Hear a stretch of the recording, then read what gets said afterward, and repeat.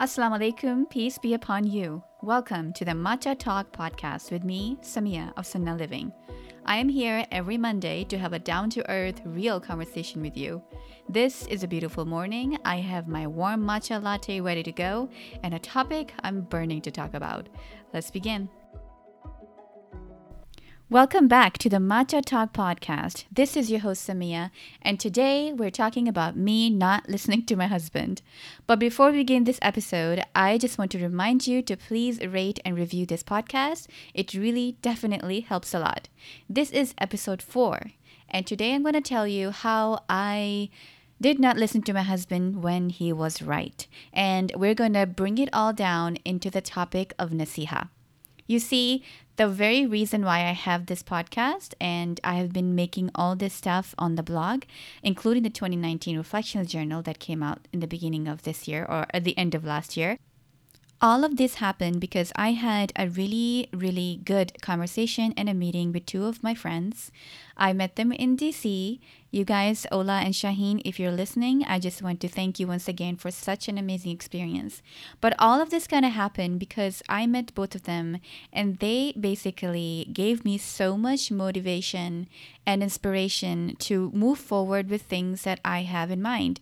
And really, there were some things I talked about which I had no idea I was even interested in until they brought it up. And I just want to say that when I started getting excited about this, about all the things that I was going to do, I was going to take my blog, make it really official. I shared it with my husband, and he had a big sigh of, I don't know, exasperation or something, because he said, Samia, I have been telling you this for such a long time. You never listen to me and you're listening to your friends. I don't understand. I've been telling you this forever. So we had kind of this little funny moment. And really, this is not the first time we've talked about this. Before we were married, Hamza actually told me a lot of things. He was like, Samia, I see you doing this. I see you doing this. And I was like, yeah, sure. Of course you do. And because at the end of the day, I think we don't really think too highly of ourselves. We don't really give ourselves the credit that we deserve. And I think I was definitely talking down about myself and my abilities and what I'm capable of doing. What I do know is when I do set my mind to something, then I do my best in it. But it is just me setting my mind to something. And what was really holding me back was the fact that, I was myself. I was the one who was holding me back. I just kept saying I don't have anything good to offer. I don't really see how this can become anything at all. And subhanAllah, how wrong I was. And the same thought that I'm sharing with you, I don't have anything else to offer and stuff. This is exactly I would say to my husband when he would share with me all these things that he thought I should be doing. And he is always the one, mashallah, who pushes me and who really says, motivates me to do a lot more things. But he would be the first one to tell you. And I agree too. I feel the same way that the things that we tell our spouse, they don't take it seriously until it comes from another source. And this is when I want to bring about the topic of nasiha, the topic of advice, when we're giving advice to one another. And I just want to say I have several experiences with this. I just want to share one, and I will share that in a little while. But in this topic of nasiha, it is so important that we get that advice from someone who truly knows and cares about us. I think when someone who knows me, who cares about me, who just really values me and just wants to lift me up, I will be so much more happy to listen to that advice compared to someone who I just met on the street. And let's take that off onto the social media platforms where a lot of this is happening, where people are just feeling like they can go to different profiles, to their friends on Facebook or Facebook pages or Instagram and all of this, and they just want to drop little advice, which I call unwelcome advice, because it does not really do anything. Most of the time, the advice that you're giving in the comment section is not doing anything at all. And there was this one time something happened to me. So it was about, I think now, 3 years ago. I was in Dallas, Texas for the Quran Intensive. And if you don't already know that Quran Intensive is by Qalam Institute, and it was, or it is, a 1 month program in which they introduce you to the Quranic Arabic. It is extremely intensive. You're staying in a hotel room this whole time, and they give you a ride to the venue, which is the masjid, and that's where you learn. I mean, that's what it was at that time anyway. Everything was in the masjid to the hotel, from the hotel to the masjid. That's basically was our life for 4 weeks. It was intense. I remember I was very, very tired. I would have to get my afternoon naps. Well, this was before I was diagnosed with Hashimoto's, and well, a lot of things happened in this one, which I think kind of triggered it. The food definitely triggered some of that because my body reacted and I didn't know what was happening until later. But getting back on the conversation about Nasiha. So I took clothes, right? And I did not take a lot of luggage. I was like, the program itself is pretty expensive. And I did not want to add more on it by checking in bags and all of that stuff. So I decided to just take a carry-on. I had a carry-on and a personal item. Personal item was pretty big. It was a large personal item. And everything was very, very heavy. So I put in a lot of stuff into those two luggage, and everything that was in it, that's what I wore. I basically washed all those clothes every week and I would rewear them. And that was my whole lifestyle in living in a hotel for the Quran Intensive. And so before I went, I bought this pair of socks. Well, it was a set of socks, actually. It had, I think, 6 pairs or something like that in them. I just bought that pair and I put it in as is in the luggage at that time.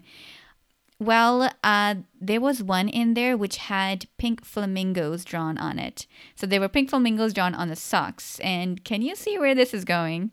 Well, okay, so I have to wash my clothes once a week. Actually brought enough soap for that. Like I was totally like on point. I planned all of this. And there was a moment where I realized one day that I did not have any more socks. Now I saw that sock was there and I would just not wear it. Like I was able to work around it somehow. I don't know, maybe I had an extra pair or two. I don't know what was going on. But at that day I couldn't do it. I could not do it at all. Like I was like, I don't have any other socks to wear. And me, like part of my hijab is my socks. So I do believe in that. And so I was in a bit of a dilemma. What should I do? It was at prayer time for in the masjid. And so when it was for Isha time, people would just come over from the community. Other times it would be only the class people who would be praying mostly. But for the Isha time, it would be everyone and they would just come over. And I just remember this. I was praying. And I was sitting on a chair. I had problems with my knees. Something to do with the food there. But anyways, I was sitting on a chair, problems with my knees. That's how I was praying. I finished praying and I was doing my dhikr. And this lady to my right, she just sitting there. And she just turns around and she says, "Oh, sister, do you know you cannot have images on your socks?" And I mean, literally, that's all she said. And I was bumbling and I tried to explain. And actually, I had turned the sock inside out even, but you could see the flamingo, whatever. And I just turned to her and I just bumbled. I'm like, hey, this is all I have. Like, I don't have another sock to wear, you know? And she doesn't know that. She knows nothing about my life story. She just has no idea what was going on. I mean, literally, this could be the only sock that I had left in my whole life, you know? Like, this could be it. This could be the financial condition I could have been in where this was the only thing I had to wear for the whole week. But she didn't know that. She just dropped it on me and that's it. I mean, it has left such a sour note in my mind that I mean, I'm still bothered by that. I mean, I'm not like obsessively bothered by it, but I'm still bothered by it. This random lady next to me is telling me something. The way to approach, I feel, this kind of situations where you're noting someone is doing something which is not okay. You have to approach it really like lovingly. And you don't really love a stranger like that. You have to become friends with them. Get to know them a little bit. Hey, assalamu alaikum sister, how are you? I see that you're in this program. How is that going? How's everything? Like, just have a conversation with me instead of just dropping this little unwanted advice. So that was a nasiha which was given completely incorrectly. I mean, I would say go ahead and read about that. How to give nasiha to someone. What is your intention? What is the purpose of the nasiha? It is, the whole concept is always about maintaining the society, but you do it so lovingly to keep the sisterhood and the brotherhood alive. Our ummah is not made up of just random skin and bones. It is made up of human beings who have emotions, who have strengths and weaknesses, who have all of those things. And people tend to forget that sometimes. Sometimes it's like, oh look, your hijab isn't okay. They just drop that either in person or online and just let it go. I mean, subhanallah, like, do you really think that is going to work? And so the concept of nasiha is so, so important, and do it right is very important too. Now, I just want to go to the other side because in the beginning of this episode today, I shared with how I was with my husband, and he has been giving me nasiha actually for quite some time, but I just was not willing to listen because of X, Y, Z, whatever. Like I have all these internal dialogue, I have self doubt, I have all these things. There's some other things he's been telling me, and I try to take them seriously too. I try to apply it, but sometimes, there's still thought like, oh, I'm not good enough. I don't have anything to offer, stuff like that. It's still in the back of my mind, and it still stops me. But I'm just reflecting with you guys today because it just kind of got together because I sometimes, we're giving nasiha and we don't take it. Like I just want to say, if it's a person who is in your life, that person is important to you. That person is, just such a huge part of your life. That person cares about you. That person loves you, and that person wants what's best for you. And if he or she is telling you something, why are we not listening? Sometimes maybe it's like what I said is insecurity. It's self-doubt, and sometimes it could be arrogance, a little hint of that. It could be so many different things. And I just want to say that if you have someone in your life giving you nasiha, just open yourself to it. Welcome that into your life. For sure, if they love you, if they care about you, they're only giving you something that is good for you. And that nasiha is a gift. It really is. Someone who really cares about you, it says, hey, I just want to stop here for a minute and I want to tell you something. And that could be an advice to further your career, like my husband was saying, or it could be an advice to stop you from doing something that you shouldn't be involved in. Unfortunately, I have been part of these conversations a few times. I cannot go too much into details because it's a very personal details, but I have been part of these conversations where I had this friendship with people and they would tell me things, eventually came to a point where they were really sharing it with me to get something out of it. And it was something that I had to say something about. This is my sister who is involved with something, not like physical sister, but like sister in deen, okay? Who is involved with something which is really questionable, that can really ruin their faith, something really, really serious, like big sins I'm talking about. And I decided to give the advice in the best possible way that I could. And every single time, I was shut down and they did not talk to me. Like they stopped talking to me at all. I actually talked to somebody about this. There is an imam, his wife. I just love both of them, mashallah. I talked to them and I was like, hey, this happened to me, 3 people, almost 2.5 people. It happened. That had happened to us. And so I asked her, I'm like, you know what, this happened to me and I did my best to do it lovingly and whatever. I mean, I had to, they asked me and I gave them the answer that we're supposed to be practicing and doing. And I didn't make it sound like, oh my God, if you don't do this, like you're the worst person ever. I would I tried to be as loving as possible. And she told me, she said, Samia, your job at that time was to advise them. Whether they take it or not, it is up to them. And if they decide to cut off their friendship with you, well, there's nothing you can do about it. You did your absolute best, and you should be comfortable with that. And that's bothersome, right? Like people stop talking to you after you give them advice.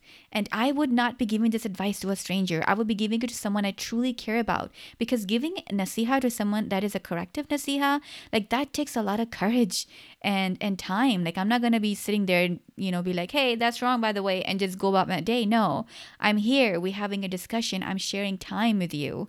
And so for that nasiha or advice or whatever to be completely set aside to the point where they don't even talk to me anymore, like that's just crazy. I think that's just too much. So we need to really learn to value nasiha, not only to value it, but also to know when to give it and how to give it. Oh, so yes, this was my reflection today that I wanted to talk about, the topic of nasiha, which is very, very important. Let's move on to a new segment that I'm starting from this episode called Share Your Story.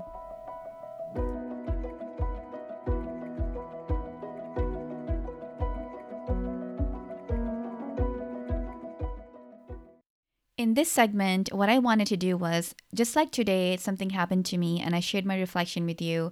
I wanted to give you guys an opportunity to submit your reflection as well. So you share a story of something that happened to you and how it connected you to Allah, how it reminded you of something that was really important in our faith. And so today is the first day of this section, and I just want to invite you to share your story as well. And by the end, I will share with you how you can submit your story. So let's go to the first story ever on Matcha Talk. This is actually very, very exciting. But I want to go and share with you a story by Sister Khadija. She sent me an email, and this was what she said. I was going through a really hard time. I mean, like, really hard. It seemed like everything in my life was crumbling. I was married to someone who broke me emotionally and psychologically. I was separated from everything and anyone who made me, well, me. I thought I would be stuck in this position forever. I was convinced that the only way out was death. Usually, I love Ramadan and feel the most connected to Allah then, but this time I felt so lost. I knew this was a problem. Why couldn't I feel that connection? I listened to reminder after reminder of all sorts to try and boost my iman, but they fell on deaf ears. I was completing salah as if I was a robot. One day, I went to visit my mother, having not seen her for a while, and we sat around laughing and joking and talking about good times that we had shared, and it hit me. I had been so busy searching for more and placing all of my efforts into trying to get my ex-husband to love me that I hadn't been grateful for what I already had that was good. I had become empty and reliant on my failing marriage to make me happy. I had been grateful for my mother's smile, grateful for my brother's laugh, grateful for having time, grateful for having a career, grateful for opportunity that loads of others didn't have. I started to make a dua so consistent and so true to what my heart was wanting. I begged Allah to forgive me for not being grateful. I begged Him to help me find a way out of the situation that was easy on me and that didn't involve death. For Him to help me connect with Him again. I prayed it every day, several times a day. Then it happened. The doors to change opened, alhamdulillah. Allah made it so easy for me to put one foot forward and keep going. People who know the situation I was in asked me how I had not lost faith in Allah coming through the other end, as so many in my situation had done. And I tell them, if it wasn't for Allah, for His sheer love and mercy, His understanding and greater plan, I wouldn't be here today. So how can I turn my back on Him? This was the most reflective time I had gone through. Inshallah, this can be of some use. Sister Khadija, do you guys have goosebumps reading after this?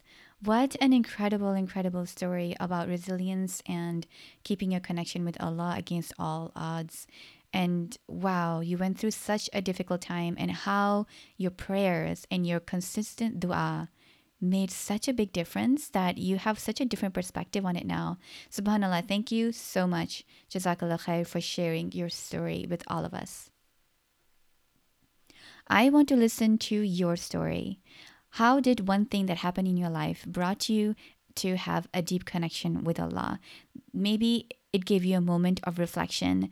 You said, oh my goodness, I'm just connecting these two together. So please submit your story on the podcast website, sunnaliving.com/matcha-talk. I will have that link directly listed in the show notes. So if you swipe up, you can click on it and submit your story right over there. You can choose to be anonymous or you can share your name with us. I want to open the opportunity to inspire others to you. And this is all I had to share with you for this episode.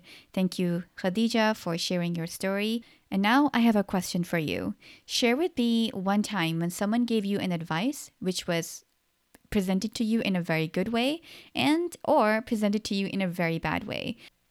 I would love to read your comments about that on my Instagram account at Sunnah Living. We can have that conversation in the comments.